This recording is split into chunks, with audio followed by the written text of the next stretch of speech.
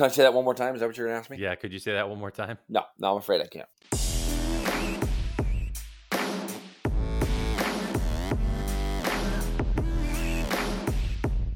All right, so you're going to have to excuse Jason Pridmore because he's feeling a little congested. A little bit. I'm all right, though. I'll make it through this. Yeah, but you've been... Now that we got the stripper music on and my ears are all perked up now, it's perfect. I can hear it. Dude, this gets you fired up, doesn't it? Oh, it does. It really does. Can't explain it. How you doing, G-Dub? I'm good. Just, got back from Vegas, obviously, for an archery tournament, which was interesting and fun. And I'm off to Texas this weekend for a different type of archery tournament. So I've been working a little bit. You finally home after spending 90 days at the racetrack? Oh, my gosh. I was out at Chuckwalla for 10 days. Oh, my God. Yeah, it was 10 days of Chucky. So it was good, though. I mean, look, I got it pretty comfortable out there with the garage and the cabins. And you've been out there. No, I know that, but it's not like the track is... It's not like it's near anything. So, like, if you had some time off and you wanted to peel away from Chuck to go, I don't know, even down to the grocery store, it's an hour plus away or whatever. It's just it is. But it's the great thing about the place is there's so much to do out there if you want to do it, and the cabins are what have really made that place. I can't imagine doing it. There's no way I would have done it the way we used to do it. Remember when we used to? Oh my gosh, have to be there and then leave at night and drive to Indio to get to a hotel and then turn around and drive back out the next day. Oh my God, it would have just been grueling. Now having the cabins though is great because we just stock up and there's enough of us out there. Everybody brings food.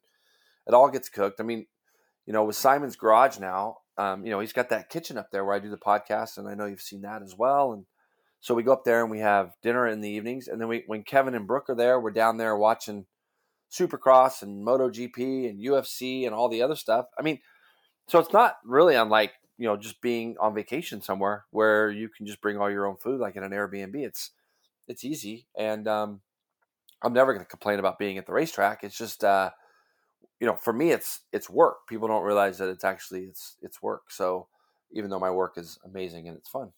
Yeah, Kolb told me, though, the Sunday races, because it was the last round of the CVMA series for the year, I think, right? Yeah. And he said Sunday they had to cancel because it was blowing so bad. Yeah, and I was there. So when you come in there now, they're plowing all the fields for solar.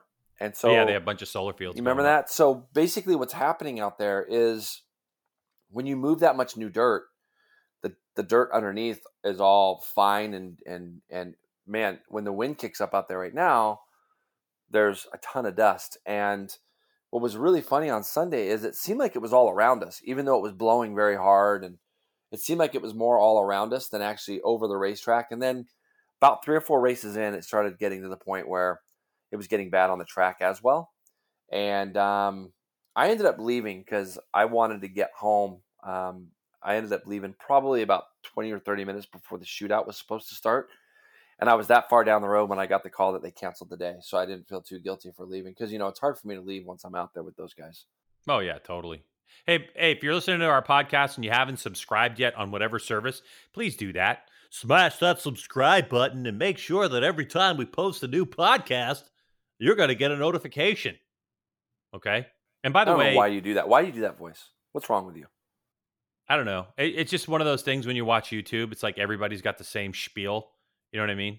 And it's just so... But you did the same spiel in a stupid voice. Yeah, because it was kind of campy. Like, we do appreciate everybody subscribing, but it's that whole, of course, make sure you smash that subscribe button. It's like, yeah, smash it. Okay, click, Yeah. Whatever. Yeah. Hey, also, for anybody who's interested, anyone who is interested, we now have a Patreon page. I have no idea what I'm doing on Patreon, but it's in the description of this podcast on Podbean. So if you want to go... I don't know, donate to the podcast because people have been asking because they enjoy it and they want to just contribute a little bit. I literally have like a link to donate $5. If you want to donate more, I don't even know how you do that. Click on more. I don't know, but we do have a Patreon now, Jay. So, yep. So that's that. In this one, we're going to have a Rye News. And of course, we're going to talk about the return of Marc Marquez to MotoGP and all the results from Portimao, Supercross stuff, MotoGP and Supercross fantasy. On the Greg's Ride of the Races side, we're not going to be talking about a whole bunch, but I will tell you this, that we're recording this on Wednesday. So in a week from now, which will be the beginning of Moto America on that Friday, Wednesday night, the 28th at 6 p.m., Kyle is going to be bringing his rig, and I think he's going to do a livery reveal at the Gainesville Panera Bread. There's only one in Gainesville, awesome. Georgia. And I am riding to the races. I'm going to actually leave that day to start my ride to the races on Wednesday. So I will be there at 6:00. So if you want to stop by and see Kyle's bike, if you want to chat me up about stuff, feel free to come by. I think it's an hour, maybe two, from 6 to 7, 6 to 8, something like that. I don't know the details, but if you're in the area, Gainesville Panera Bread, stop by and come say hi, And if you want to see any of the videos that I am producing for the Greg's Ride of the Races stuff, that'll be happening on and off all season long, you can go subscribe to my YouTube channel, which is Greg's Garage TV. All right. So I'm going to be there. I'm going to try to get there for that. I'm looking at my flight information right now to see if I'm going to be getting off the plane early enough to make it over to Kyle's deal. You know what? It's interesting you say that, because I got a call from a buddy of mine who was like, "Hey, are you going to Kyle's thing?" I said, "Yeah." And he's like, "Is Jason going to be there? Why don't you guys do a live podcast from there?" Oh, man. I was like, I don't know. We'll see. Yeah. We have a problem doing live. Like, we don't really have like the proper equipment to do a live broadcast yet. So it would be fun to do. Actually, I don't land. Wow. Nope, I won't be there. I land really, really late. I don't know why I did this. But the good news is, yeah, I'm so bad. Are you at Chuckwalla this week? You're not going back, are you? No, no. Okay. Not going. Okay. I don't go back to Chuck till May 2nd, the weekend after Road Atlanta. Oof. Okay. All right. I go back out there. Could be pretty warm though, But I am flying out of Santa Barbara this week, which makes me a lot happier. So for our listeners, that's what I'm doing. Sorry to bore you guys with that. Greg and I are talking like we're on the phone right now. So yeah. So why don't we roll things on here and do our news presented by Arai? The ProShade system is Arai's answer to the internal sunshade. By having an external drop-down sunshade as opposed to one position internally between the shell and the EPS liner, impact absorption performance is not diminished. Maximum EPS thickness is retained across the front and at the sides of the head, where internal drop-down lenses and its pivot mechanism would be located, allowing optimal rider protection. It allows Arai helmets to keep the Schnell rating. Go visit AraiAmericas.com for more information. Go pick out a color you'd like and get a helmet. David Kolb is a big fan. Big fan. Really was, yeah. Yeah. All right, Jay. So let's do this. Let you say we start off with some Moto America Wyman news. This time it's going to be Cody. A press release came out about Cody Wyman's 2021 race program. He'll be back in the SportBikeTrackGear.com junior. Let me try that again, right? Like, because I've got to do this all year, don't I? The SportBikeTrackGear.com. There we go. SportBikeTrackGear.com junior class. But this time on a Kawasaki Ninja 400 prepared by his pops. Now what can we expect from Cody Wyman, Jason, now that he's on a Ninja 400? Well, I think Cody, obviously, I think Cody's a tremendous rider. They've changed the rules this year a little bit for the Yamaha. It would have been nice if that could happen for him maybe a little bit sooner. But now he's on the bike that he's watched guys win on and watched guys do well on. I think Cody's going to be right up there in the front of that class. So he's got some experience and so on. I'm looking forward to see who's going to step up. We've lost Rocco. We've lost Dominic Doyle. I know Ben Glotty's going to be in there still. Ben was out at Chuckwalla, and I didn't even know that Ben was at Chuckwalla until after I left Chuckwalla, which is that's very a bummer. Yeah. And the thing is I saw a Ninja 400 bike 72, but it didn't compute in my brain that it was Ben. Well, he's from New Hampshire. I mean, how often do you expect him to come out? I feel bad that I didn't get to go over and say hi to him and have a chat with him and all that stuff. But he'll be another kid that will be a contender. I think Gus Rodeo, if he comes back healthy, he'll be a contender. There's a number of kids that are going to be contenders. There's a couple out here in California. Aiden Thau's been riding a lot at Chuckwalla. Owen Williams is going to be starting his career in Moto America as well, who I know you met out here when you came. So I think that we're not going to be lacking talent in that class because we lost two of the top guys. I think we're still going to be seeing really good racing. Now, I do have some inside information. I'm not sure if I'm supposed to share it. There's two things. Number one, let's do that, right? If we're not Yeah. sure, let's just go ahead and do it. I mean, I'm going to do it, so whatever. I get in trouble, I get in trouble. Sure. I mean, whatever. I got a signed contract, and there's not a single soul in the world that wants this play-by-play job in Moto America. Yeah. Anyway, yeah. Anyway, so a couple things. Number one, on Thursday before Road Atlanta, I'm going to get to hang out with Ben Glotty and a couple other riders because we're going to be doing a little video stuff for like Live Plus, and maybe even it'll make the broadcast, but because there'll be some Superbike riders there. I'm going to teach people how to shoot a bow, how to shoot bow and arrows. Poor kids. Yeah, it'll be fun. Well, they're not all kids. I mean, what if Bobby they aim it Fawn's at you? That would be that's No, TV. see, that's the greatest thing about archery. It's why parents love archery so much. You know, if there's an arrow loaded in the thing, and it would take a long time, like longer than your reaction time should be, if a kid turned around and then pulled the bow back. Like it's relatively safe, so it's good. It's not like So the old one Robin thing. Hood movies where he just pulls one out the back and he gets you in the head, huh? Yeah, I mean, you don't need legs, Jay. So why don't you come on out and Why give it a go? Why don't we let these kids shoot an apple off your head or something? Make this stuff interesting. Yeah, then you'd come, huh? Like if I was like, hey, Jay, they're gonna lie. Yeah, the one who can shoot the smallest balloon on the target 10 yards away can go for an apple at my head at 50. Is I that love what we're that. gonna do? Love it. But Jay, look, I have an early version of the entry list for Moto America. I don't know if it's the final, but I do want to make some comments here because I'm not going to give away some riders who are rumored to be racing and might be racing, might not be racing. But I will say this. The entry list, the numbers of people that are going to be racing is really impressive. I mean, so far, Jason, you're looking at 27 people entered in the Superbike class, which is that's pretty deep. But the biggest class we have of entries at the moment, stock 1,000. No way. 35 really? people in stock 1,000. Wow. Yeah. Now I see. I don't know what I can give away because but we know that Ashton Yates is racing that new Honda CBR 1000 RR-R SP, and there'll be another one in the field, and I'm not going to say who it is. Wow. So great. In the stock 1,000 field, you're going to have that bike. Of course, you have ZX10s, R1s, BMW S1000s. So it's looking like a pretty stacked field if you look at the talent in stock 1,000 and what we have going on in Superbike, including a surprise for some people that we have going on. So I just wanted to mention that. Also, what I found out, so this might be a third thing, but it's really not.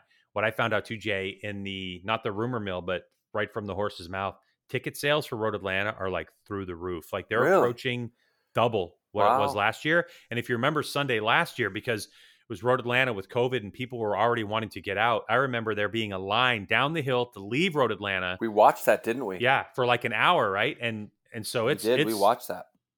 It's going to be I think the fan attendance is going to be fantastic. And it was our third round last year because we did 2 Road Americas, if I'm not mistaken, first. Did we not?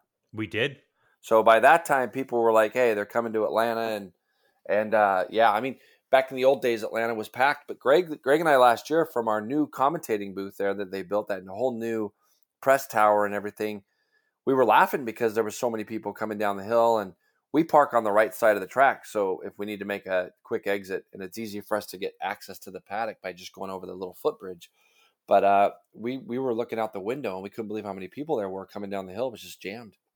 Dude, I'm pretty excited for this season to start. I'm really excited. I think some riders have made some big changes. I can't wait to see what Jake Gagne has there, and obviously the addition of Loris Baz. I mean, I'm just in the Superbike class alone, and I'm pretty pumped. I am pretty pumped. So next Tuesday, are we doing our podcast next Tuesday? Because we should start not making predictions. I don't know if I can make any real predictions, but we're gonna have to. I mean, yeah. So next Tuesday, we're gonna record our podcast because obviously both of us, I'm gonna have to leave really early Wednesday morning to start my ride to the races and stuff because I'm not just. It's a 5-hour straight shot down a freeway. I'm not doing that. I'm gonna peel off and go to the North Georgia Mountains. Wednesday night, I'm gonna be staying at this place called Two Wheels of Suchess, or it used to be called Two Wheels Only, and it's right at the base of some rides. But I have that archery thing at 1:00. I was planning on riding the North Georgia Mountains all day on Thursday, but they're beautiful. That's the one place I've ridden. I'll be honest. It's the one place I've ridden is the North Georgia Mountains. And so Tommy Parrott. Yep. It was, his dad. And I got a throwback name for you. I think the last time I was there, like on a serious ride, like where I spent like all day just riding with a friend, was Scott McGlynn. Wow, I remember McGlynn. Scott. Yeah. Scott. Remember our friend Scott? Yeah, great guy. Yeah, great guy. Atlanta Country Club. Well, I think it's great to see that the entries are so up. I love hearing that. I think it's great that we got super stock guys, because if Superbike class really does start to open up and we do get any rides opening up over the next couple of years, I mean, Superstock 1000 would be the kind of place I'd like to showcase it, because you're going to get to see these younger guys on big thousands and see how they're controlling them. So there's going to be a lot of guys. Maybe next week we'll go through the entry lists a little bit more of who is going to be where, and we can talk about it a little. Hey, in MotoGP news, Jorge Martin had an operation today on Wednesday, and so he is out at Jerez. And the move that Ducati made is to put Tito Rabat on the Pramac Ducati to fill in for him. The word is that Michele Pirro, who normally would their test rider, he's going to be at a 2-day test at Mugello during that time as they prepare for that Ducati's, home race in Mugello. So Tito, Jay, back on a GP bike before his World Superbike debut on that Barney Racing Panigale. What are your thoughts on putting Tito on that bike? Well, I guess it makes sense, right? If Pirro can't do it, they got to find somebody. And, like as we discussed, it seems the right move. He's been on the MotoGP bike for however many years. He's been on the Ducati for however many years. They need a replacement. Put him on there. So, Pramac Ducati is going to be definitely a step up from where he was. I think riding for Avincia.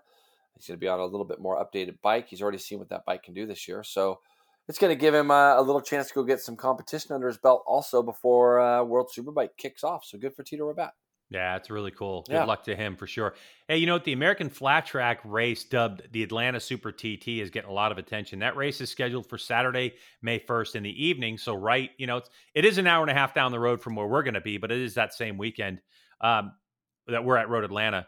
So check this out.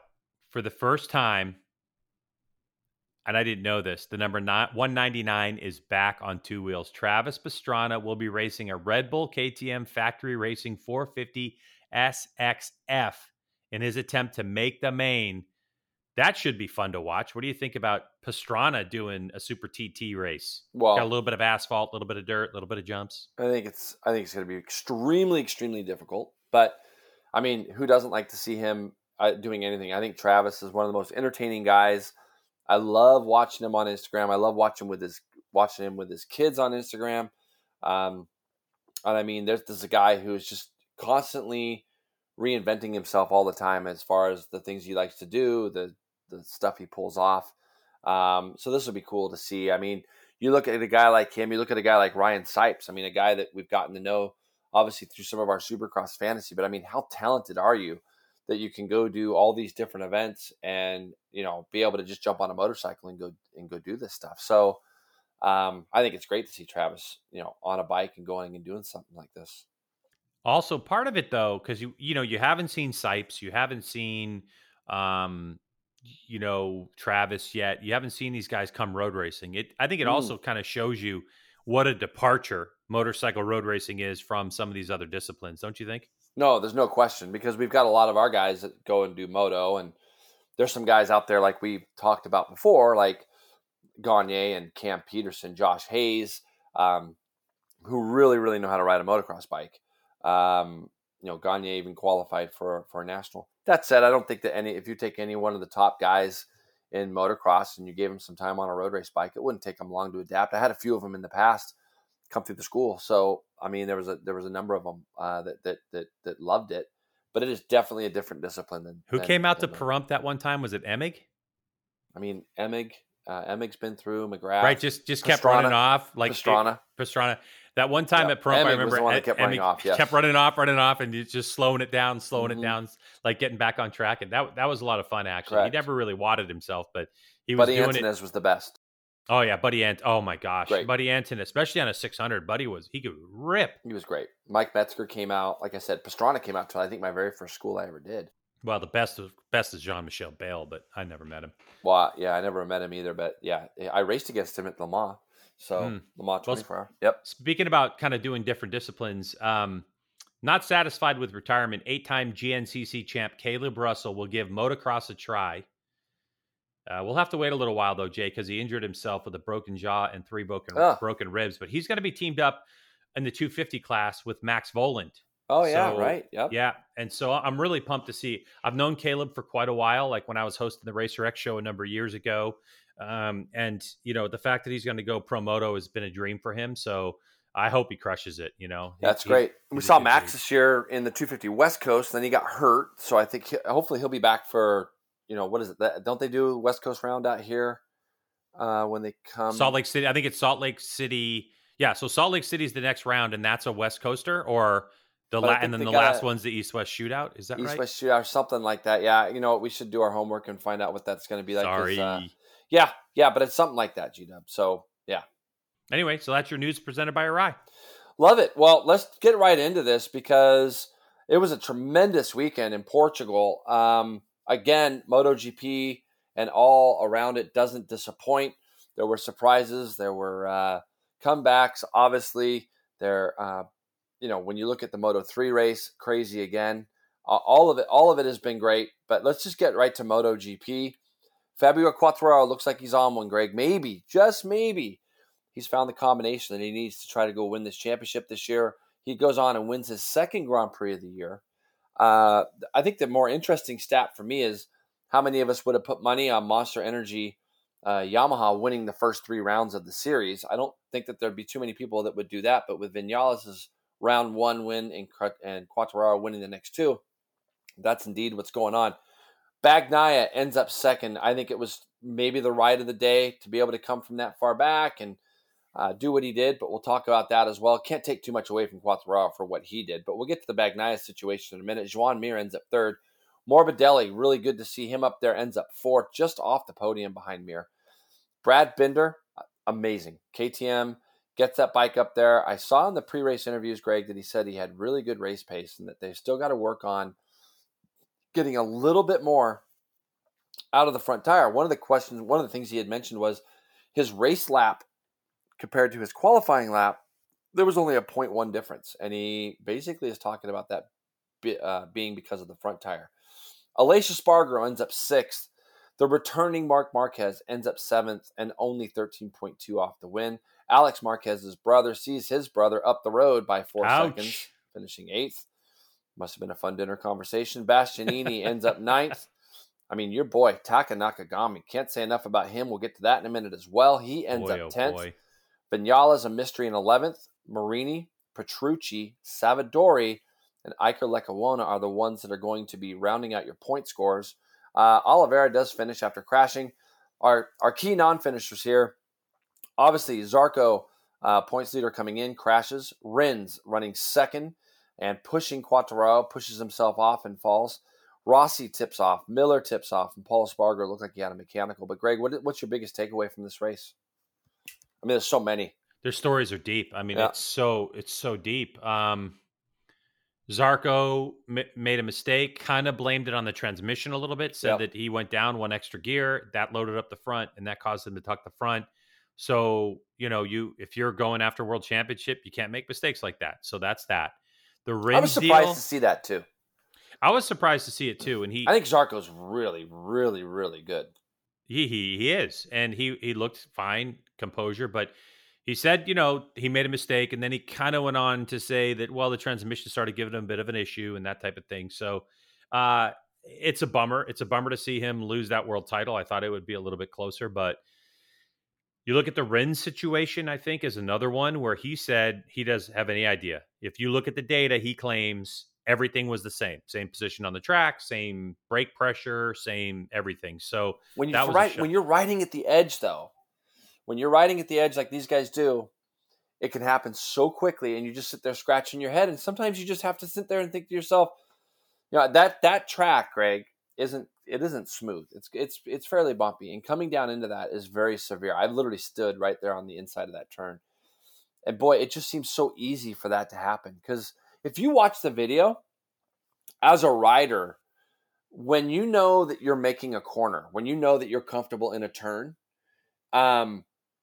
your head starts to turn and look through the corner. And if you watch the video of it, it looked like his head had already turned. Like he'd already felt like his speed was controlled. He was under control, and his head turned like, okay, I'm good to go. And then it went, it was, if you go back and you watch that replay, it's very telling, because as a rider, and I'm sure you've had this experience, when you're in there too deep, you're kind of keeping an eye on, okay, I'm running a little bit wide here. Where's this bike going to? And then once you feel like you've got it under control, then you can kind of look through the corner and finish it. Well, he was committed. He'd already started looking through the corner and front went. So, yeah, interesting. The pace was fast. Okay. It wasn't, like everybody was like, oh my God, I went so much faster. And most people did. I'm not saying they didn't go faster. Now, it's only the second time that MotoGP has visited this circuit. And, to give the nod to Miguel Oliveira last year, his total race time was 41 minutes and 48 seconds. And that was with, he won by 3 seconds over Miller, 3.2 over Morbidelli. So this year's race, the total race time was actually only 2 seconds faster. But that's also to say that Quartararo went way faster. I mean, I think he finished something like 25 seconds back last year. So if you look at Quartararo, he went 26 seconds, faster in the total race time. So, there was a lot of that going on. I think, only the second time, it's still, you're taking a little bit more risks than you normally would. Maybe you don't feel the front tire as well as you should, those types of things. I understand that analysis part of it, but, it looks very physical, Jay. I mean, that track looks very difficult, looks very physical on the body. It really is. Did you see qualifying, like Q2 at all? Yeah. Okay, so Marc Marquez, he waited until like 5 minutes out. So we had to go through Q1. He was able to follow Mir around, drag him. Mir kind of drug him into Q2. And he was struggling. I mean, his arm was hurting. He was working out on the arm of the chair, kind of the inside of the muscle. He was stretching out the arm and was still able to, do what he did. And then I was like, dude, there's no chance that this dude finishes within 20 seconds of the race leaders. Oh, yeah. Because, he was hurting and I knew he was going to fade at the end. So, if you look at it, I know that people are really focused on the number P7. But yeah, P7, there were a couple late exits of that race. Obviously, the Zarco and the Rins situation took him from P9 to P7. But I think the thing is, like you were saying earlier, the fact that he's only 13.2 seconds off the off the lead with how many laps? 22 laps? Do you know how good that therapy is for your arm? Like when you have an injury like he has, okay? Sadly, I know a little bit about this stuff. And you come back, and you come back to race, all right? And you're not sure if you can get through the weekend. Well, after you do Friday and you get there Saturday morning, you are in a little bit of pain, but now you kind of know what to expect when you're getting on the bike on Saturday, all right? So you know that you're not the most comfortable, but you kind of have an idea of what to expect. So, and that kind of gets you through the weekend. Every time you're on the bike, even if it gets a little bit more painful, it actually gets a little bit better because you kind of learn how to ride around things and you kind of understand what you're going to deal with. And what I used to try to do, G-Dub, was I literally would just grit my teeth and go, okay, 20 laps is literally nothing. It was the same kind of philosophy I had when I was going in to get an operation. I'd be like, I got to go in and get this operation, but as soon as I get out of this operation, I'm going to start feeling better. Racing was kind of like that too if you had a major injury, but you wanted to get through the weekend. I thought this weekend was crucial for him. I don't think he could have missed a third race and still thought that maybe he could win the championship. I think it'll be different this year. Guys saw what Rins did, or Mir did last year. So I think that for him, you've got to look at what Rins and Zarco did. They are going to be the guys, as will everybody this season, I feel, with the exception of maybe one or two, that will hand points to Marquez by not finishing. He's banking on that. So Zarco's done it now. Rins has done it now. Morbidelli did it. Morbidelli did it in round 1. Miller's done it in round 1, 2, and 3. So all these guys are allowing that 7th place finish to be a remarkable feat after going through qualifying 1 to qualifying 2 because he was managing himself all weekend. Wherever he finished was going to be where he finished. And so to your point, you're sitting there watching him, kind of hurting in the pit, in the garage and stuff. But all the while, it's let's manage myself. Let's push. Let's have a little bit of fun. Let's get through the weekend. Let's score some points. And I mean, it was just an incredible job by him. And to only be 13 seconds off the pace, which means, he's losing, obviously less than a second a lap. Incredible job. Do you think that if he comes back and wins this world championship, that it cements him as the greatest motorcycle GP racer of all time? I think it's hard not to have that conversation already, just because of what he's done and the way he's done it and how many years he's been in the championship and how many championships he's won. I think the other thing that makes it an argument for him is that he's done it arguably on a bike that might not be the easiest to ride, just based off of other people getting on that same machinery. So I've never really been one, Greg, and I know you're a little bit the same too, where it comes to discussing who the greatest of all time is in any sport, because generations change over decades, and it's you've seen this in every sport possible. Who's the best? Who's the best? Who's the best? And when you look at it, it's hard to really say that Marc Marquez might not have been the best that we've ever seen. I know people go back to like the Agostini days and that, but I just don't think that the level of machinery and the level of competition. I mean, back then in the 60s and in the 70s and stuff, guys were getting paid to race, and then from third place back or fourth place back, those were the guys that were working just to get to the races every weekend. I mean, it wasn't unlike Agostini to lap up through fifth place or fourth place in Grand Prix back in the day, because the level of machinery and involvement from fourth or fifth place back wasn't, and I'm not taking anything away from him, please understand. But when you look at like what Marquez done, what Rossi did before him, the competition's been, and right now it's as good as it could ever be. He comes back and wins this year, I think it's a true mark on him. One of the things I was thinking about was just, like it's really difficult to compare times and circumstances as well, because how do you discount? Why is Mick Doohan not in this conversation? Right. I agree. Right. Like what Mick Doohan did, he came back from injury, won 5? Yeah. Right. Like, and you go, man, that was unbelievable. And he did it in a time with no electronics and, which means no traction control and all that kind of stuff. But then you look at someone like Wayne Rainey during his time, and, Wayne had an innocent low side crash, and he was actually the victim of the way a gravel trap was groomed. And unfortunately he gets hurt. He's paralyzed. His career's over, but he was marching towards his fourth in a row. Yeah, no question. To me, it's really difficult to say, okay, great. So Marquez has done all this. He's accomplished all this, but how a gravel trap is groomed, not factored into the fact that, well, what does that have to do with Wayne Rainey's ability to race a motorcycle? Everybody crashes. Right. He was a victim of circumstance in that particular case. It was completely out of his control. And the way that those gravel traps were groomed, where he got injured, was for Formula One, as I remember the story. And then after that investigation, whenever motorcycles come to tracks, they have to groom those gravel traps flat, so you don't get hurt. So, right, a certain way. So, it is kind of it's a loaded conversation. I'm not going to say that Mick Doohan came through at a time when maybe some of the competition wasn't the best, because you can go back and you can go, well, who finished second and who finished third, and that's kind of, I think, what you can go back on and look at, and you think to yourself, a lot of times when you can't remember who finished second, who finished third, or who he was really racing against, for whatever reason, it's people looked at as it's detrimental to what their legacy is. Mick Doohan had to race against whoever he was racing against, but he was racing against guys that were on like machinery like his own.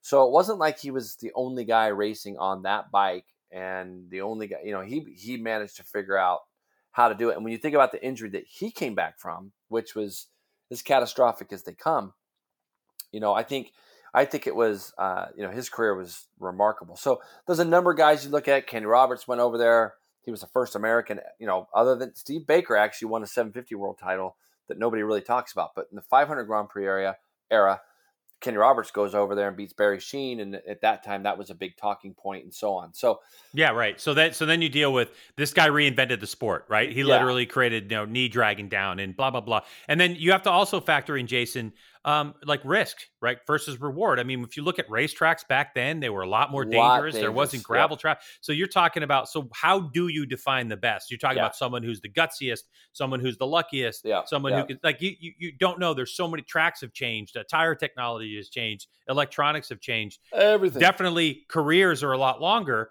So even, think back to the AMA days, right? You had guys that like Miguel Duhamel who won races, blah, blah, blah, blah, blah. But then when we transitioned to those double round weekends, all of a sudden now you give people an opportunity to race many more races, which also gives you the opportunity to stack your stats. Yeah, Right. no question. And to have win totals where in the old days, like, I don't remember because it was a little before my time, but I think there were only like 6 race. And I say only, like, I'm not diminishing what Right. Thomas Stevens did as a Superbike champ because he won it. I mean, everybody raced the same races and he won it. But I think there were 6 races back then versus 20 that we have now. Yeah, well, you got to remember that 8. back then they were all single rounds, and That's what I'm saying. I can't tell you what they're. I believe in the early 90s, there were still eight races. I think there were still like 8 rounds. 8 yeah, or 6, more. 8 rounds. I think when my dad did it the first year of Superbike, there was only like 3. So because it was a new series and it was what it was, 3 or 4. I remember they went to like Riverside and Daytona and Ontario and maybe Laguna. Kind of like what Moto America is doing with baggers. It wasn't Ontario. It was Riverside, Daytona, I think Laguna, and there might have been one more somewhere in there. But it wasn't, exactly kind of like what baggers. So a little bit off the cuff here, but, it's like I think that when we look at Marc Marquez's legacy, for me right now, I don't know if there's anybody that I would say. And I went through the Rossi era. I went through a lot of the different ones. I mean, Marc Marquez, the talent he has is pretty incredible. But, Greg, let's not get off the point here. I mean, talking about this Grand Prix. Okay. Are you putting your money on anybody else but Fabio Quartararo going into Jerez? I mean, this kid right now, he's talked about getting like kind of a little bit mentally stronger through mental psychologists, through sports psychologists. And man, he really looks like the real deal. I'm not going to say that looked easy for him, but I have to say that the last 2 races that he has won have been very planned, very assertive, and he's been able to make that Yamaha go forward the same way Morbidelli was last year. And it looks like Quartararo is really the real deal this year. All right, so 2 things. Number one, the conversation about Portimao and how a front row start makes all the difference in the world. It's very difficult to pass, and you can't win from behind is horseshit. Yep. Because Fabio was buried back there in maybe 5th or 6th place, worked his way to the front. Bagnaia finishes 4.8 seconds off, and he was all the way down in 11th place in qualifying. So, it's one of those situations where you have these talking points, but the reality on the racetrack when you look at it is, okay, but Quartararo, he seems in control. He's not making passes that are putting him in a high risk situation. No. He's very controlled. But with that said, he also came out of the gate super strong last year and then kind of fell off. Correct. So it'll be interesting how he sustains it, isn't it? Yeah, it is. Because if you're saying, would you put money down on Quartararo to win this championship? Right now, I'm a little hesitant. Like my money's halfway to the table because to me, the rider who looks the best is Bagnaia, but Pecco just doesn't have like luck going his way and hasn't for a while. Does that make like it's? I agree with you to a point. Like I think the second race at Doha, he got sucked into like 4-rider draft into turn 1 late in the race. If you remember, ran wide and he kind of felt like that cost him the race because he thought he could have gone maybe possibly with Quartararo. Zarco was kind of the fly in the ointment at Doha because he was very difficult to pass, if you remember, and it was like Martin and Zarco were kind of there. Bagnaia was trying to get through. And Quartararo kind of took advantage of that. And once Quartararo was able to get through and get down that front straightaway without anybody going past, it made it a lot more. Nobody could catch him. Bagnaia was on the same bike as the 2 guys in front of him, so kind of maybe going through the same deficiencies and strengths of the same bike made it a little bit maybe harder for him to pass those guys. And then he made some mistake. But I got to agree with you. Bagnaia right now looks like to me, I mean, there's a couple of guys. Bagnaia to me looks like the likely challenger. And Joan Mir finishing 3rd. I mean, Greg, I don't know. I could probably think of a couple. Alex Creville, Kenny Roberts Jr. maybe.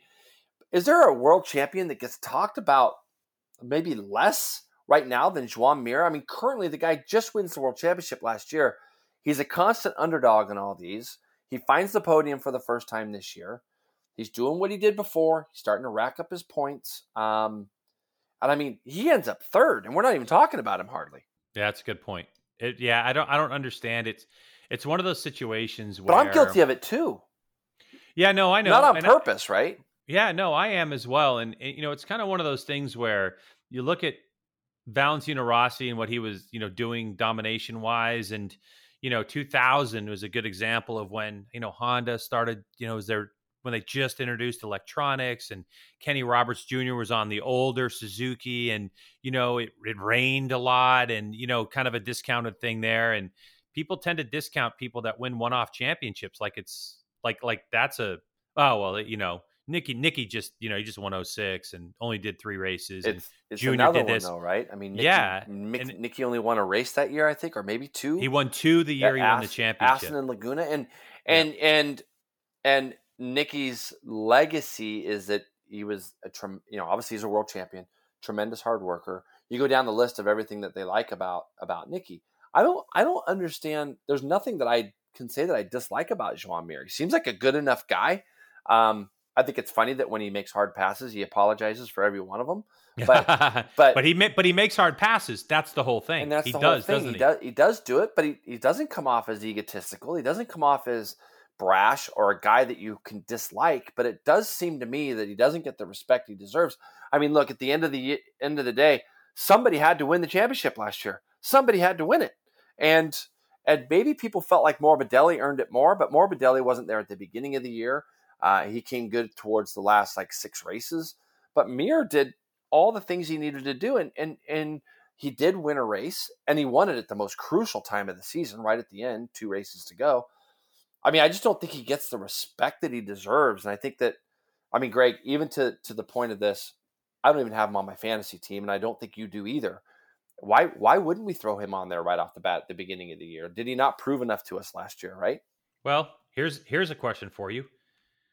After the third round of the championship last year, okay, which would have been Jerez, right?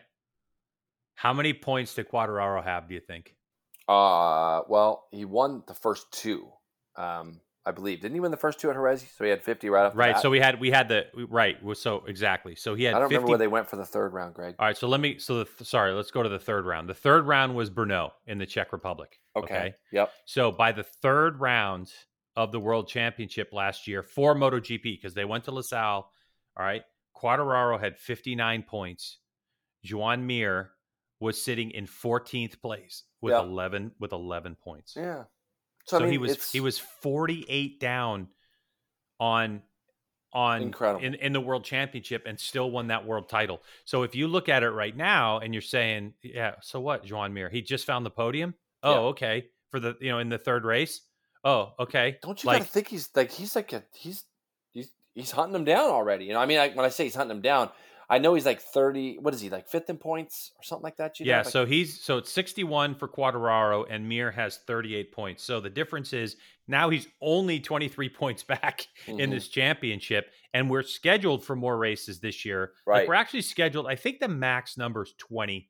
Right now we have 22 on the calendar with COTA and I think Argentina as possible races. So it's a weird situation, but yeah, if you really go back and look at what Mir did last year, the start he had to the year, he was down 39 points after the second round and all this kind of stuff, and just started methodically chipping away at everyone, and he was finishing and they were not. Like you're saying, they're handing people points, which is what Marquez is probably banking on. I think a lot of people look at Marquez and they go, he looked at what Joan Mir did.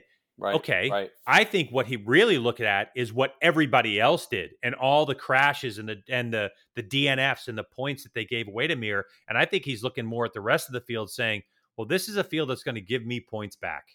Yeah, no, I agree. And it's it's kind of a sad case to me because the guy is worthy. Franco Morbidelli, let's talk about him. 4th.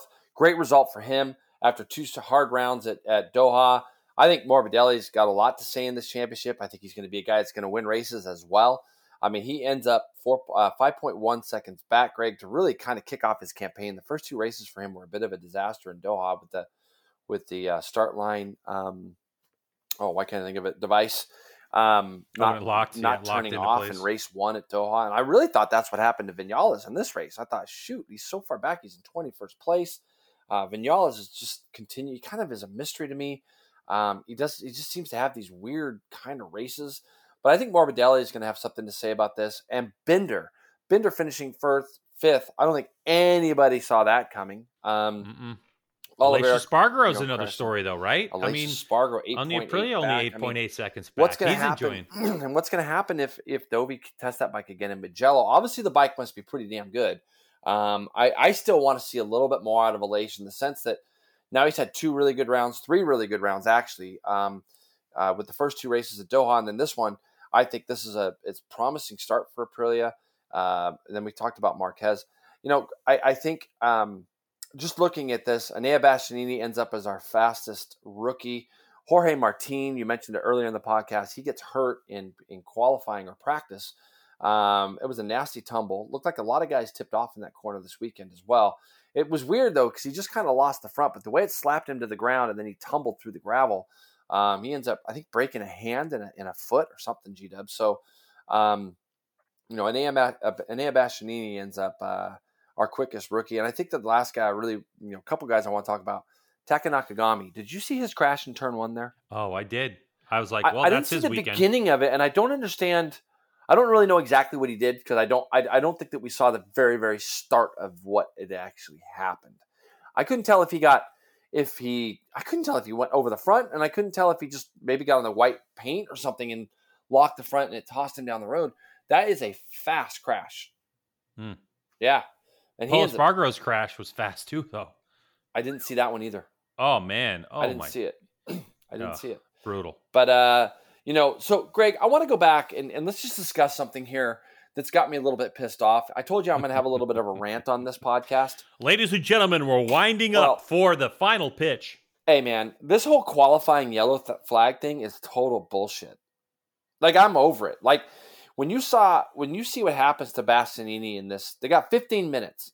MotoGP race direction is getting far, far, far too involved in all of the racing. It is to the point where you get so frustrated watching it, and it seems like they've got every rider and every team on mute over there. Like, these guys can't come out and talk about how horseshit some of these rules are. Now, to bring you back to what happened here, Bagnaia puts in a hell of a good lap. And during that lap, Zarco crashes. All right. Now you got 15-minute window to go out and run the best time that you can. And as a racer, as a rider, I was never good at qualifying, but there was a lot of guys that were. And these guys had the ability to go out and hang it out for a lap and put themselves on the knife edge, which is very difficult to do. Like, you look at a lot of your track day riders who go out there and they're happy about their personal best. Well, imagine doing that plus some and really hanging it out at the level that these guys do it. Bagnaia goes out and puts down a lap only to come in and find out that his lap has been canceled. So he's back to the back of the grid. And then he gets another shot at it. And he goes out and puts in an even better time, a time that's almost half a second quicker than what that pole time was at the time. And Oliveira had tipped off. That lap gets canceled as well. Now, this yellow flag thing, where race control has come in and said, well, there could be corner workers, there could be this and that. I reached out to Simon Crafer and was lucky enough that, him and I went back and forth a little bit on this. And he does do a YouTube piece on what the rule is. And the rule basically states that they're worried about the corner workers and the rider that might be involved in the situation not having moved and so on. It's crap. Bagnaia ends up having to start at the back of the grid because both of his qualifying times are canceled. Now, Greg, the other thing that really bums me out about this is that Zarco crashes and picks up his bike and gets back to the pit. So any lap that people were on during that time where Zarco was out there picking up his bike and getting going again from a yellow flag, all those riders' lap times get canceled. But Zarco is allowed to get back in, fix his bike, get out, and qualify second or third or wherever he qualified. I think if you're going to crash and you cause a red flag in that 15 minutes, you're done. Yellow flag. Yeah, yellow flag. Yeah. What'd I say? Red flag. Red flag. Yeah, sorry, yellow flag. If you crash in that 15 minutes and you've impacted other riders from not being able to put a qualifying time up because you made a mistake, your lap time shouldn't count either. Interesting.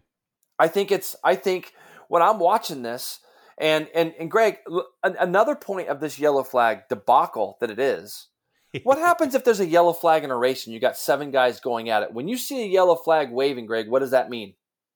It means you have to hold your position. It means right. You can't pass into that corner. Do you think they're slowing down? No. Of course they're not.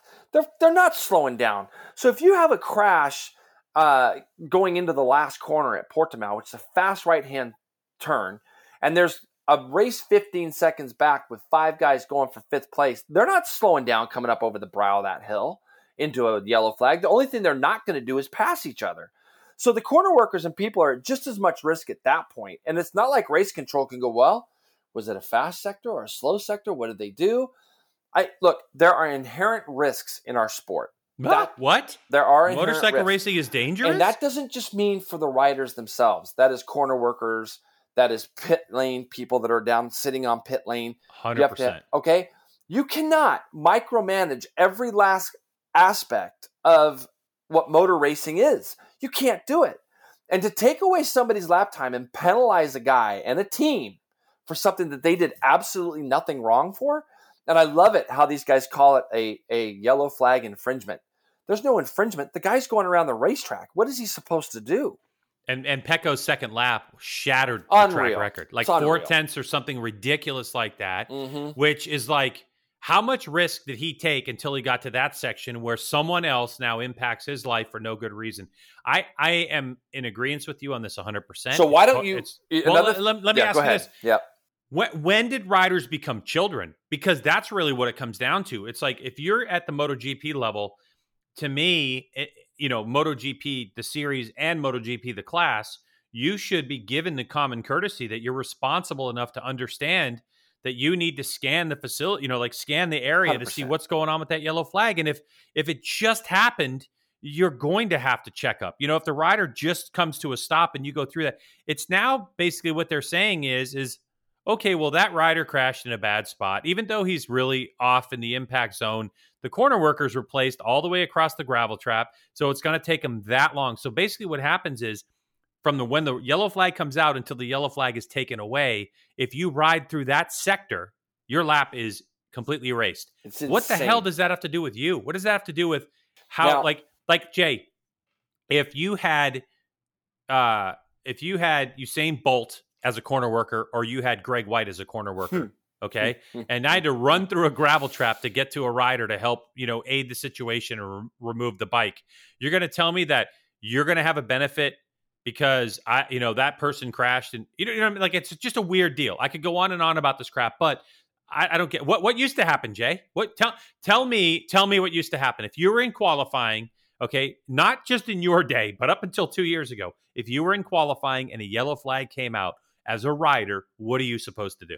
In qualifying, and you're on your own lap? Yeah. I'll tell you exactly what you're going to do. This is where you have to realize... Not what you're going to do, but what you're supposed to do. Like, what was the rule before this garbage? Well, just let me go back real quick. These riders are all professional. That's what they do. They're professional riders. So when you have a situation, if I'm coming down the front straightaway at Laguna Seca and there's a yellow flag at the start-finish line, that's letting me know that there's probably an accident down in turn 2. But when I'm coming up over the top at turn 1, I'm looking for the situation. I am still going to be under control of what I'm doing. These guys have so much control over their bikes that when you're coming up over the top of a hill or a blind section, you are actually assertive enough to look at what maybe the hazard could be. Now, there are going to be places that are blind. There's going to be places that aren't. The places that aren't blind, and if you look at where Zarco crashed the first time, it was in one of the slowest corners on the racetrack, okay? So guys are going to be coming through the fast right-hander before, seeing a yellow flag, but they're still going to be able to roll through there. They know that there's a situation that they're coming upon. That could be a guy that, Greg, what prevents a rider from grabbing pole position, okay? Grabbing pole position. Let's say you come across with 2.5 minutes left in the session, right? Okay? And then you go down into turn 11 at Laguna Seca, and you accidentally lock the front brake up just a little bit, and you tip off. And then everybody's lap after that is canceled. Okay, you've done no damage to your bike. You still have pole position, whatever the case is. Okay, but where I'm going with this is, as a rider, as a professional, you're scanning all of the time. So if you see a yellow flag, you're looking for where the situation is, and you're making a very quick determination of if there's a bike laying on the edge of the track, or there's a body. A lot of times in those cases, it's going to be a red flag. It's going to be a red flag if there's a bike laying on the track or a body laying on the track or just off to the edge. they're going to red flag it. So then your whole thing is screwed anyways. Right. Or if there's something smaller in the track, there's a debris flag that'll come out. Correct. You have properly trained corner workers. So the fact is, when you look at all the money that is spent for these guys to go there, and Bagnaia does zero wrong, nothing, zero. And if you look at what Vinales got penalized for with this track limit bullshit too, and they've put sensors in the green and on the edge. I saw Mike Webb's whole dialogue of what the thing is. It's getting overbearing. It's like Vinales doesn't even go off the track, Greg. There's if you look at the camera shots of where they claim it was like half his contact patch or whatever it was. It's insane because of the sensors that they have, and it triggered them. So it's like, oh, track limits, and it's like, where have we become? What can you show me where we've had these big discussions of unfair or somebody cheating or somebody going over a green line and cheating the system? Like for me, it's just gotten to be a little bit much, and it runs all the way through all the classes. This pit lane start crap is crap. It's a joke. It's nobody should ever have to start from pit lane.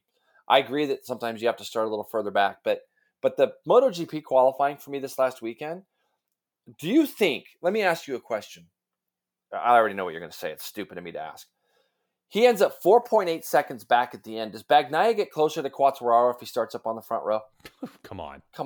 And so we have such a great race. We have such an amazing race if those two are together. They just keep ruining it. Like the whole thing that got me to shut off Formula One, the whole thing is I just got tired of race direction. I got tired of A, no passing. B, when there was a little bit of physicality, oh, that guy's going to get penalized. I think it was Gabriel Rodrigo. I believe it was, and I could be wrong, that touched Artigas, I believe is who it was he touched in like turn 4 there. And it's a very tight right.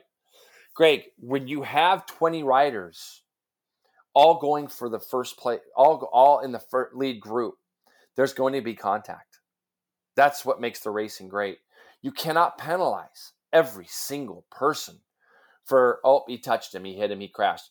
It happens. It unfortunately, that's racing.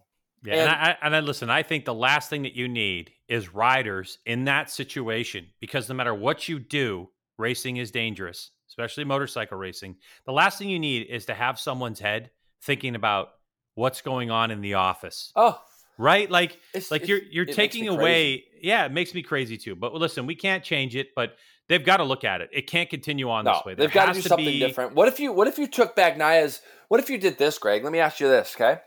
What if you took Bagnaia's quickest segment through that wherever the yellow flag is, what if you took his second quickest split and you added that to his fastest? That would, I mean, look, it's at least he's not starting from the last row. Right. It's the computer age. You certainly could do that. It'd be so easy to do. But it would have to be his quickest segment time before the yellow flag, right? Because you wouldn't want to give it to him after the yellow flag and give him a chance to just work on sector 2, to better his time. I know what you're saying. So and the last thing I'm going to add on this, and I'm going to see if I can find it real quick. So you have to excuse me for just 1 second here, because I'm actually going to look for it. Kyle Wyman and I actually talked about this a little bit, and so did, you know who it was? It was Travis and I. Travis Wyman and I. Travis was out at the track, and we talked a little bit about something. But he sent me this, and I'll read this. It says, I think this rule is a bit too much. The riders risk a lot on a qualifying lap. There's a yellow flag, it is canceled, so they risk for nothing. What happens if a rider goes pole position with 2 to 3 minutes until the end and then makes a small crash in turn 1? So basically, this person is saying the same thing I did. Takes a long time to get out of the gravel. He takes away the opportunity for the other riders. It's funny because I never really saw that part. I agree there is a safety measure, but to cancel the lap completely, all the riders take punishment for another rider's mistake. This is just my opinion. And then he puts, thank you. All right. Now, that comes from Scott Redding. All right. Now, the fact that Scott Redding puts it the way he does and then puts thank you on the back, okay, puts thank you on the back. That means I want to get back to MotoGP. And if I piss off the heads of MotoGP by coming out and saying what bullshit this rule is, this is just my opinion on what I feel Scott Redding is writing, because I don't know Scott. But when you put thank you on the back, that's like, hey, Carmelo, don't punish me. Well, I want to come back to the series, but I think that there's some tweaking that needs to be done here. Well, I agree with you on that one. But, we've been to places before. I think it was whatever you want to call it, Infineon Raceway, Sears Point, whatever, Sonoma Raceway now. If you did a lap time, if you didn't make turn one, that lap that you just did was canceled, as I remember, right? So, I mean, maybe that's something that they want to look at in MotoGP if they find this is a problem. If someone indeed just did this fast lap and then they binned it, you know what I mean? Like on the next lap, then their lap's going to get erased. But I don't know. I mean, I just think that it's just a risky sport. And I think what's next? You're going to wrap everybody in bubble wrap? I mean, they've done amazing things with safety. I mean, if you add electronics, I don't understand series that want to take electronics away because I know that it's increased safety. I get that if the electronics fail, someone's going to go to the moon, and they get hurt. But you add the technology that's gone into helmets, the air suits, everything, the leathers, everything, It's the gravel traps, homologation, all these things have gone in the direction of safety. But at the end of the day, until you get digital racers and you have people sitting in a room on a simulator racing, and that's MotoGP, which may happen in 20 years, and you don't actually put human beings at risk. It's like, you've got to put some responsibility on the rider's shoulders and say, when there's a yellow flag, you need to check up. You know what I mean? Like you need to do that. But you can look at a situation, Greg. You can my whole point is they're not checking up during races. No, I know that. No, I know. So what's the difference? That's what I don't get. Like, so you're telling me that if there's a qualifying lap, and Greg, this is the other thing I don't know, but I do believe it is the same. But is it the same in the Moto2 and Moto3 categories as well? Does this rule apply? I do believe it does. So, yeah, it's the same. So you're going to tell me that a pack of 20 riders in Moto3 come into a corner together and there's a waving yellow flag, that isn't more risky than one qualifying lap of one rider coming through?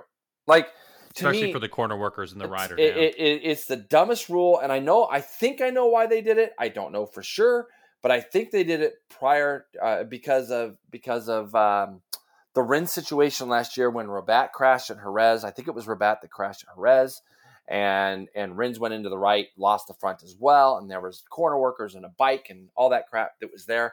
I get it, but we're talking about an isolated situation. I mean, if you're gonna make a full rule based off of isolated situations, you're not gonna have very good racing for the rest of your life. Let's get on with it, Greg. Sorry, I went on a rant. I know. This shit pisses me off so bad because I love the sport. I love the sport, and the thing is that they've got such a tremendous product right now. They've got the world watching. They're getting ready to do this series like F1 did.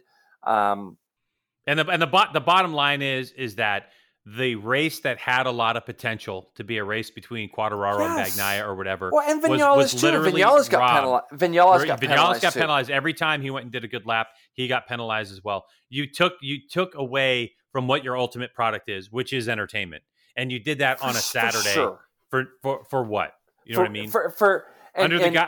Under the umbrella of safety, and I understand that. And that's where things get really dicey because you don't want to totally trash it because you're like, look, it shouldn't matter. The show is the show, and everything goes on. And I understand the entire picture, but something else has to be done because this is not working. I agree with you. Now let's move forward because there's some of this that I want to bring into this as well, Greg. When we look at Moto2, again, a tremendous race. I mean, can't say enough. Raul Fernandez, what an absolute stud. He goes on after showing promise at Doha. He goes on and wins at Portimao, beating a very motivated Aaron Canet, who I thought did a really nice job at second. Remy Gardner ends up third. Tremendous effort from Joe Roberts, ending up fourth, leading a lot of this Grand Prix as well. Really showed himself. I was very proud of Joe. Little bit got roughed up there on the last lap by Canet and Gardner after getting himself up into second place. He kind of left the door open a little bit. Canet got through, and then Remy forced his way through. Augusto Fernandez ends up fifth. Marco Bezzecchi ends up sixth with Vierge. Garzo, our boy Cameron Beaubier, with a tremendous effort, ends up ninth. Does a good job. Only 14.9 seconds back was Cam. We'll get into your boy Iagura there kind of interrupting our race here, okay, in a minute with Cam. Schroeder, Giannato, Giantonio, rather. Giannato. I know Giannato. Giantonio, sorry. Della Porta, Arenas, Baldassari, Marcos Ramirez rounds out top 15. An injured Marcos Ramirez, who it looked like SDK might be going over there to take his place. Ramirez ends up riding. He gets the final point scoring. Big effort. Big mistake, I should say, from Sam Lowes at the beginning of this race. He high-sides himself out of turn 1 right off the bat. Our points leader coming in.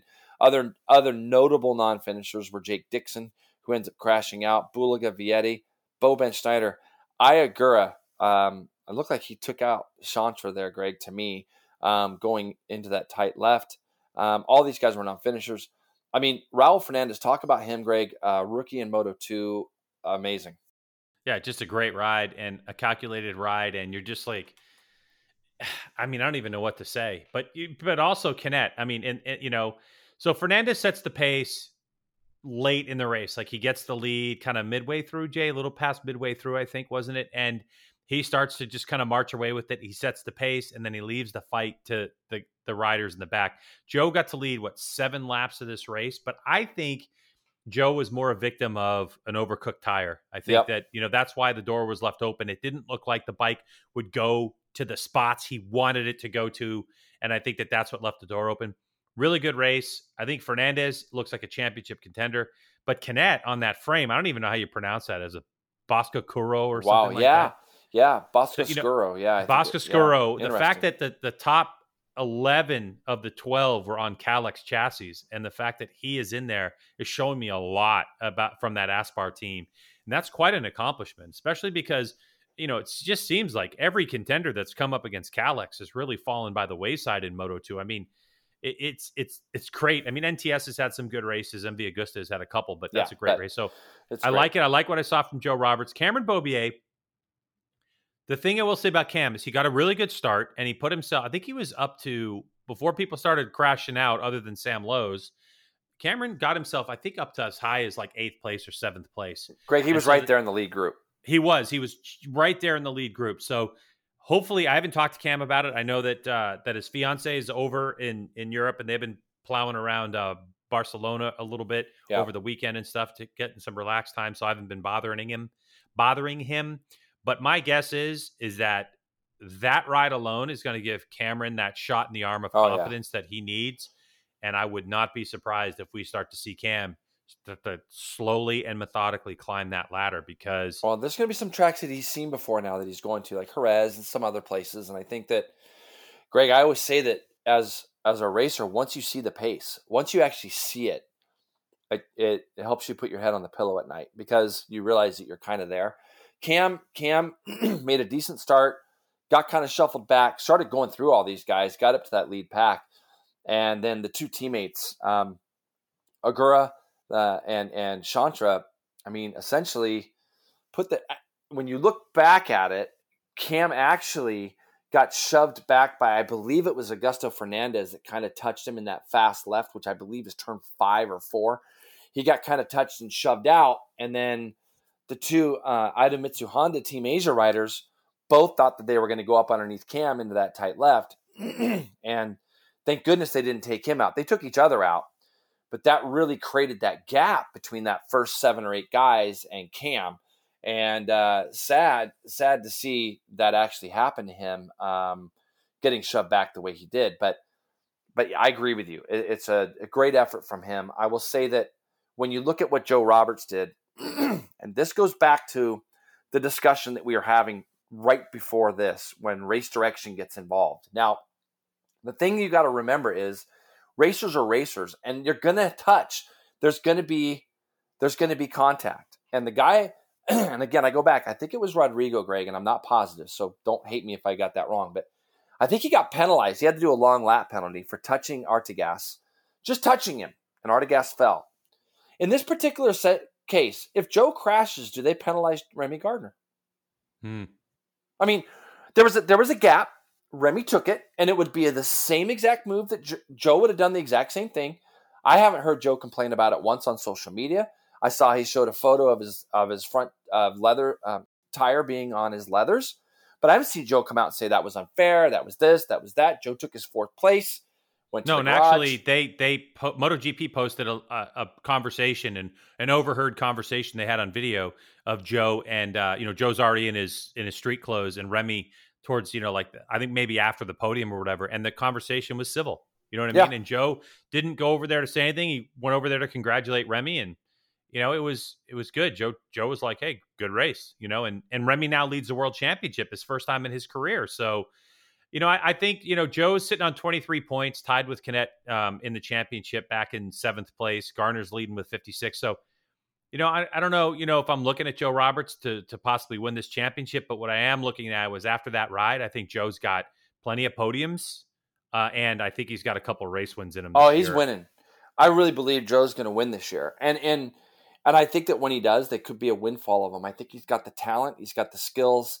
But the thing I'm trying to get across is, where does Race Direction draw the line? Because that was a very, very aggressive move that Joe could have gone down just as easy. And I wouldn't have loved it. I would have been interested to see, had Joe gone down, what they do with Remy. Because it was a move that every one of us would make. Racers would make, okay? Maybe not you so much, but racers, okay? They would make this move because it's the last lap, 2 corners to go. And there is a small gap, and you could see the setup coming. You could see he was going to try to turn it back up underneath Joe. And you don't want to take that out of these riders, do you, Greg? That's what we want to see. No. We want to see it. It's called racing, not be nice to someone in front of you. Correct. There was nothing I didn't think that was over the line there. It was a hard pass, but it was a good pass. And anyways, Moto 2 is going to be interesting.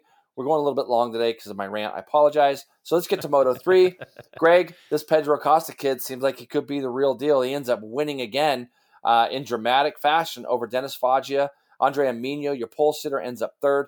Sasaki, Rodrigo, Antonelli. Fenati ends up 7th with Sergio Garcia.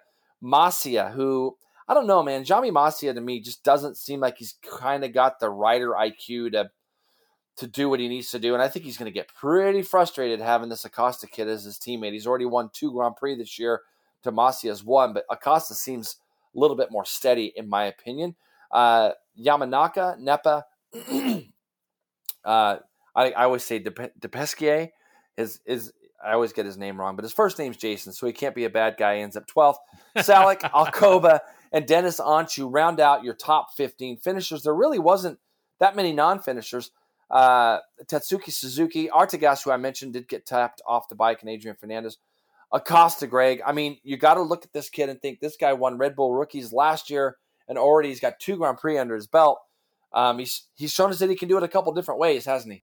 Yeah, a couple different ways. Yep. Seems very smart. Seems like he's got a high rider IQ, like you're saying. Put himself in a good position, took advantage of it when he had to, and he wins by 0.05 of a second. The top, of course, 7 covered by 0.7 of a second.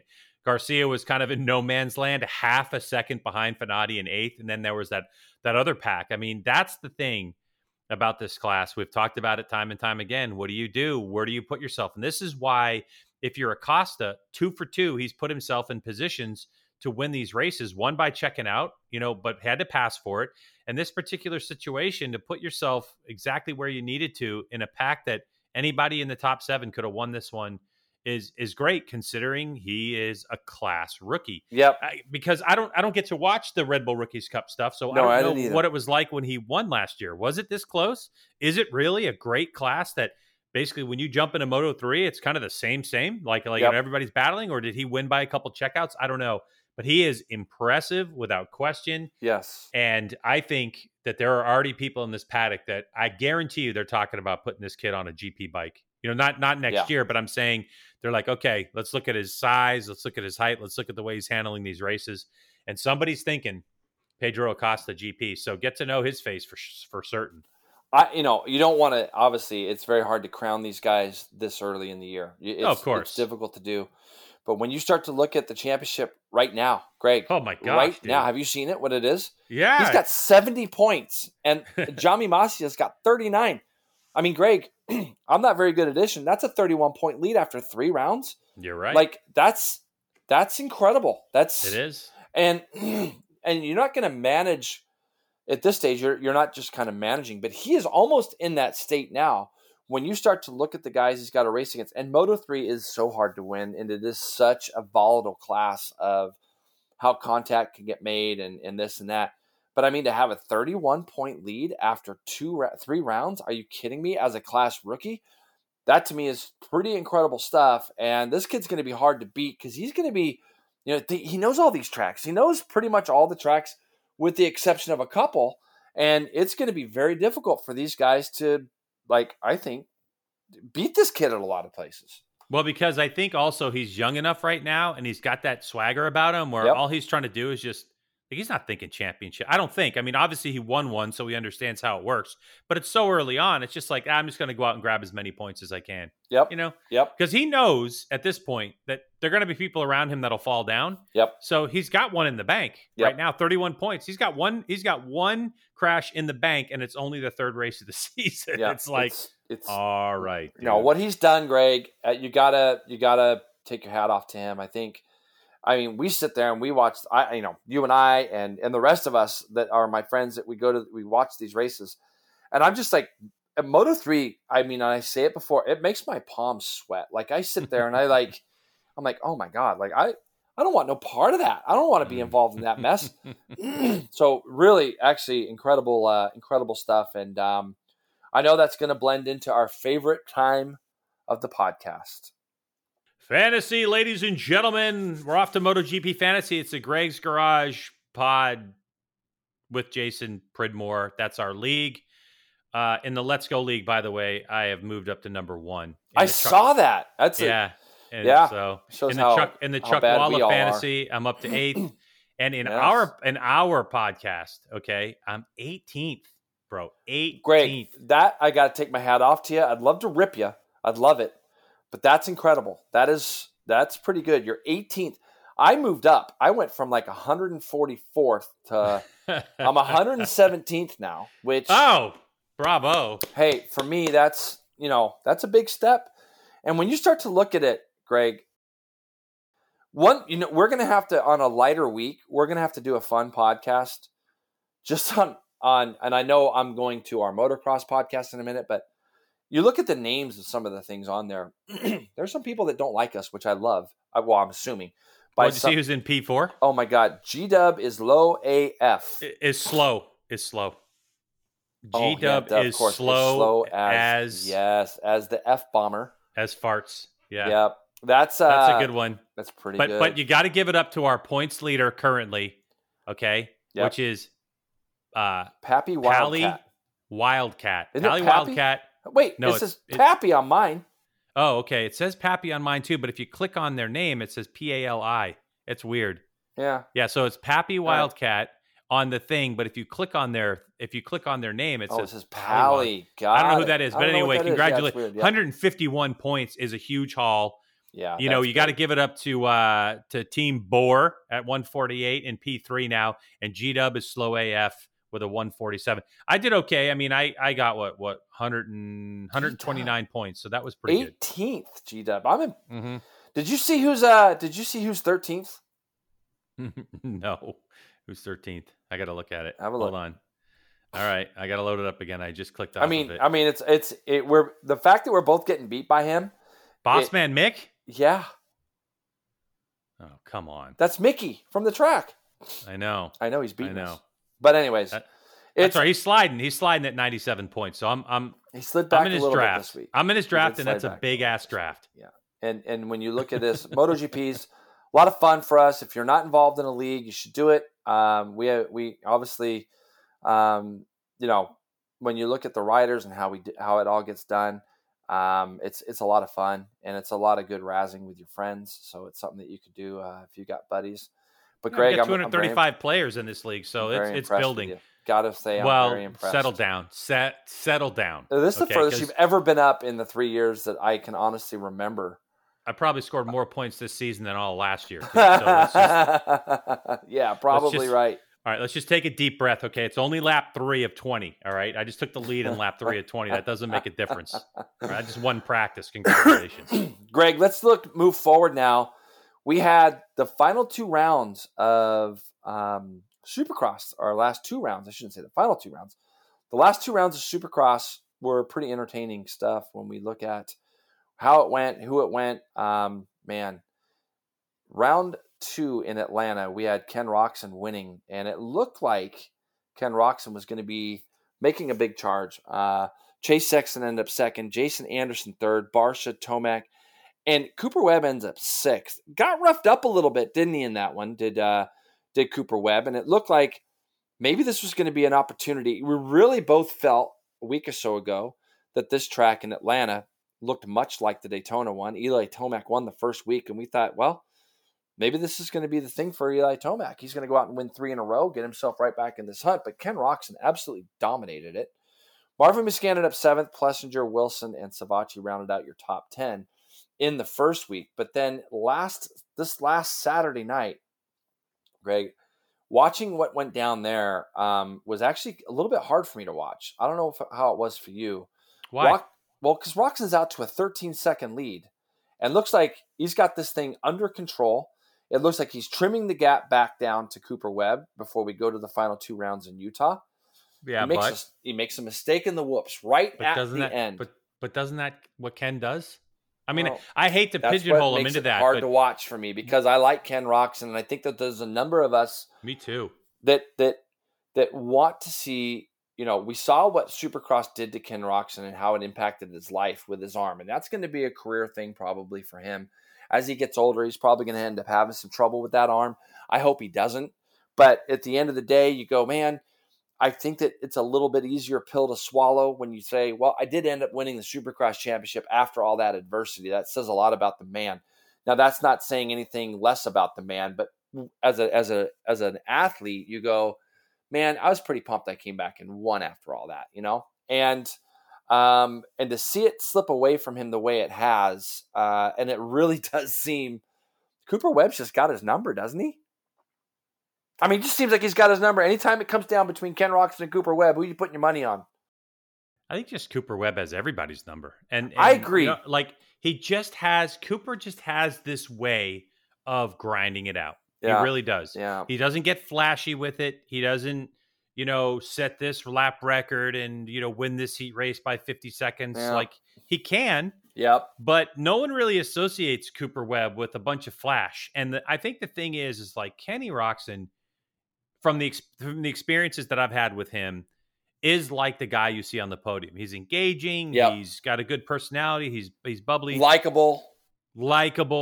Tomac is quirky but likable. There's a lot of guys. Barcia, if you love Bam Bam, he's in there. I love Malcolm Stewart. When it comes to Cooper Webb, there's so many people that just don't like Coop. And I have such admiration for Cooper Webb because Cooper Webb is a guy who enjoys his job. Okay, like he's a grinder, Greg. He's a grinder. God, he gets in there. He does work. He definitely enjoys it, but he enjoys it for himself and he enjoys it for the people that are closest to him. Cooper just doesn't have that share it with the world vibe that I think that people relate to with some of the other riders. And he kind of reminds me of a little bit. He reminds me of a salty Ryan Dungey. Like, Dunge was always seemed like a great guy, good dude, smiling, doing his thing. Just got on with it, won races, won championships, but always seemed like he was a little happier doing it, even though looked like he didn't really hang out with a lot of guys. Cooper just seems like that version, but salty. Like, just kind of doesn't truly give a shit about anybody else, just does his own program and kind of like Michael Gilbert was telling me about a supplement supplier that Cooper Webb goes to that Mikey uses. Gilbert uses the supplement. And they said that Cooper Webb just loves the product so much. He just buys it in bulk. Like, he has never asked for sponsorship. He's never asked for money. He just likes the product. And that's kind of the kind of guy he seems like. Like, I couldn't really be bothered with going and asking for this or asking for that, but I like the product, so I'm just going to go buy it on my own. Do you know what I mean? Yeah. Like, but I mean, you don't want to crown the guy, but with 2 rounds to go, Cooper Webb's going to be a hard guy to beat.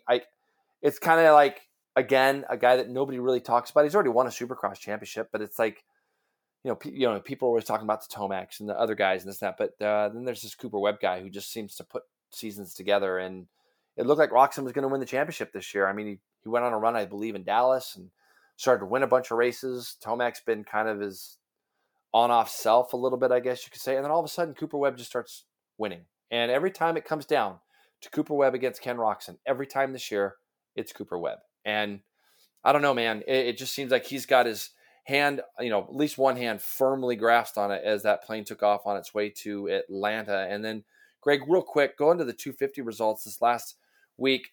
I don't know how he does it, but the second time in 3 weeks or 3 races, Nate Thrasher comes from the LCQ and wins this last Saturday night's race over Cooper Hammaker, Lawrence, Kyle Peters, Jalik Swoll, Enzo Lopes, Harrison Schwartz, Shock, Kelly. They're basically all your points finishers. But when you look at it, Justin Cooper now leads that championship by a pretty healthy margin.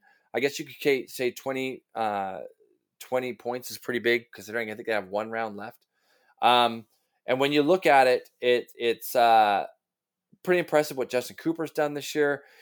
He's had 3 wins himself. But I think what most people are going to remember over this little Atlanta period is just the beating a body can take. And Cameron McAdoo has shown it's pretty insane what a body can endure. Oh, my God. I don't even know what to say. The fact that he just kept getting up from all these crashes. If you haven't really gone online and looked at anything, there's all kinds of reels and all the other stuff out there about Cameron McAdoo. The crashes this kid had. I mean, the one that he had this last week where it looked like he was trying to scrub a double. And as he's going up the face, he loses the front. So the bike is airborne before, and he is airborne, and he's flipping through the air solo, no bike, by himself. And then he got absolutely cleaned out, which I saw in the race. I mean, like, dude, if I'm a national brand right now, yeah, okay, I'm Massage Envy, and I am sponsoring the shit out of Cameron McAdoo. Any kind of massage oils, anything. Yes. You're CBD out the wazoo. I mean, this guy is tough. He's tough as nails, man. As hard as they come. So Supercross is heading off to Utah now, I believe, this weekend. They don't have a weekend off, right? They go this weekend. So this weekend, they got 2 weekends. No, they go Saturday to Saturday. Do they not, G-Dub? They don't Saturday to Saturday. Okay, got it. Now, in the old fantasy Supercross, as well as you are doing in MotoGP early, I'm going to brag a little bit. I'm proud of myself. I went from 24th, Greg. I've got myself up to 9th now.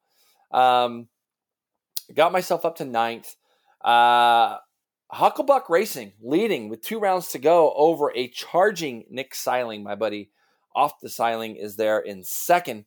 And Nick says to me, I think it was Saturday night, because he had raced and he wasn't happy with his results. And he goes, well, at least I pulled something out of fantasy to forget kind of about my Saturday. So Nick is one of the best kids you'll meet. He goes to all the Moto America races, works for and with David Anthony.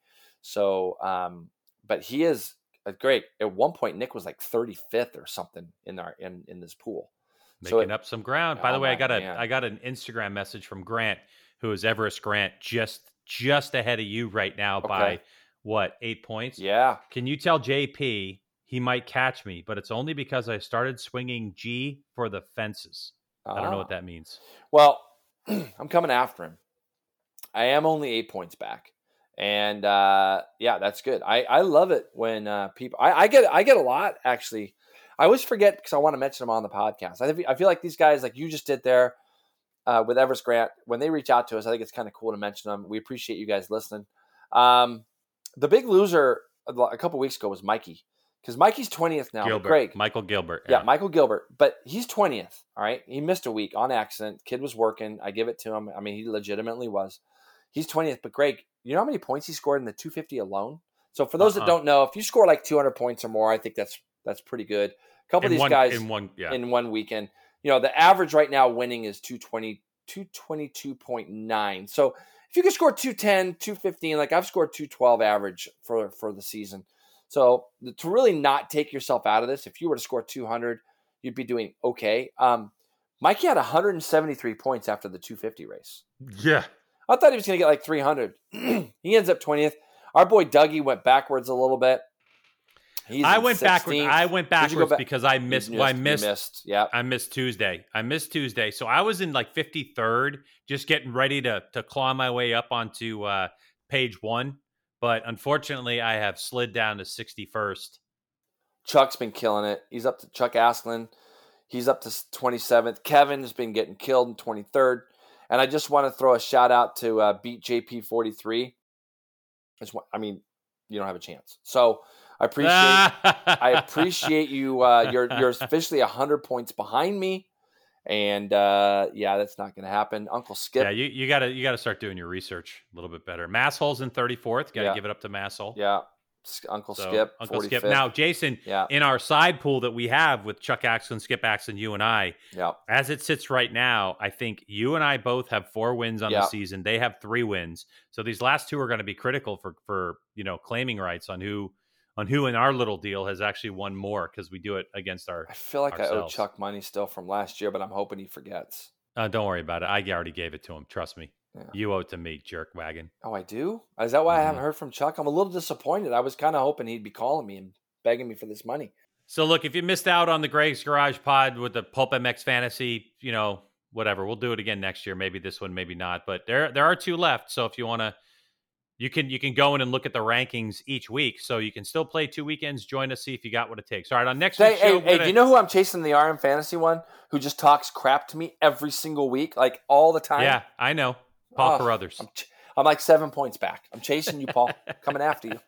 Dude, he's a tiny guy. He's got a small draft. Good luck. Yeah, no kidding, right? Good luck. All right, next week's show, Greg, what are we talking about?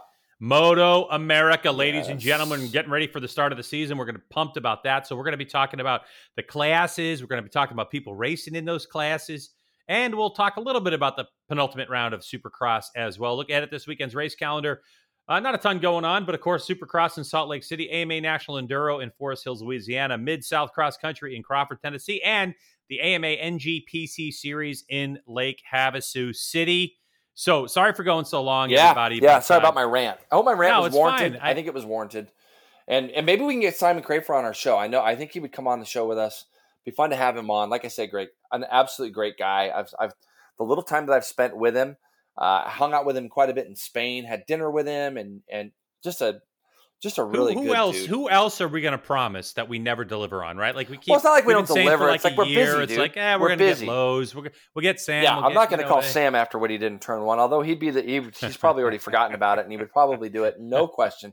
But it's just, dude, it's just a matter of, like, we're pretty slammed. I mean, I haven't been home. You haven't been home. I know. It just makes it difficult. And again, no excuses. We want to get on. Hey, if there's some people that you think that you'd like to see us get on the show, write into us. I mean, I'm sure Quattraro would get right on with G-Dub anyway. Pretty positive. Who? Yeah. I think it's good too, Greg. We know, but here's the thing. We know Loris Baz now, so maybe I could pull Loris knows the entire paddock. We'll start maybe, hey, Loris, man, you slide me Quattraro's number real quick? I don't think it's going to hurt us having him in the paddock. I'm really actually looking forward to getting to meet Loris myself and talk to him. I think it's good, G-Dub, that we don't really have anything big going on this weekend as far as racing goes, because it's really going to give us a chance to really talk about the Moto America and preview the season on our show next week. Next Tuesday, I'll be home. You going to be home? Yep, I'll be home. So Tuesday morning, we're going to be banging this out. We're a day late because I got home late Monday night. I took a day off yesterday, so we're a day late on this one today, Wednesday. Greg, yeah, but we posted. I posted on Wednesdays. Yeah, it's good. You don't listen to the podcast and give us a listen. But anyway, if you like what you heard, go to the Patreon, slide us some dough. We don't really care, honestly. Yep. No, we hope you enjoyed some special shows on that. Get some inside information on some of the things that we do, or maybe we start doing some stuff from the races on a Saturday night or whatever. Oh no! Stop with that bullshit. I'm too busy to deal with. You don't want to work Saturday night. You don't want to work for 12 hours and then do a podcast for free? What's no, wrong with I you? do not. What is wrong with you? I don't know. Thanks for listening to the Empty Promises podcast, Jason. You get the last word. Thanks everybody for listening. Have a great week. That's it? Yeah, that's it. I'm tired. All right. Goodbye. Later.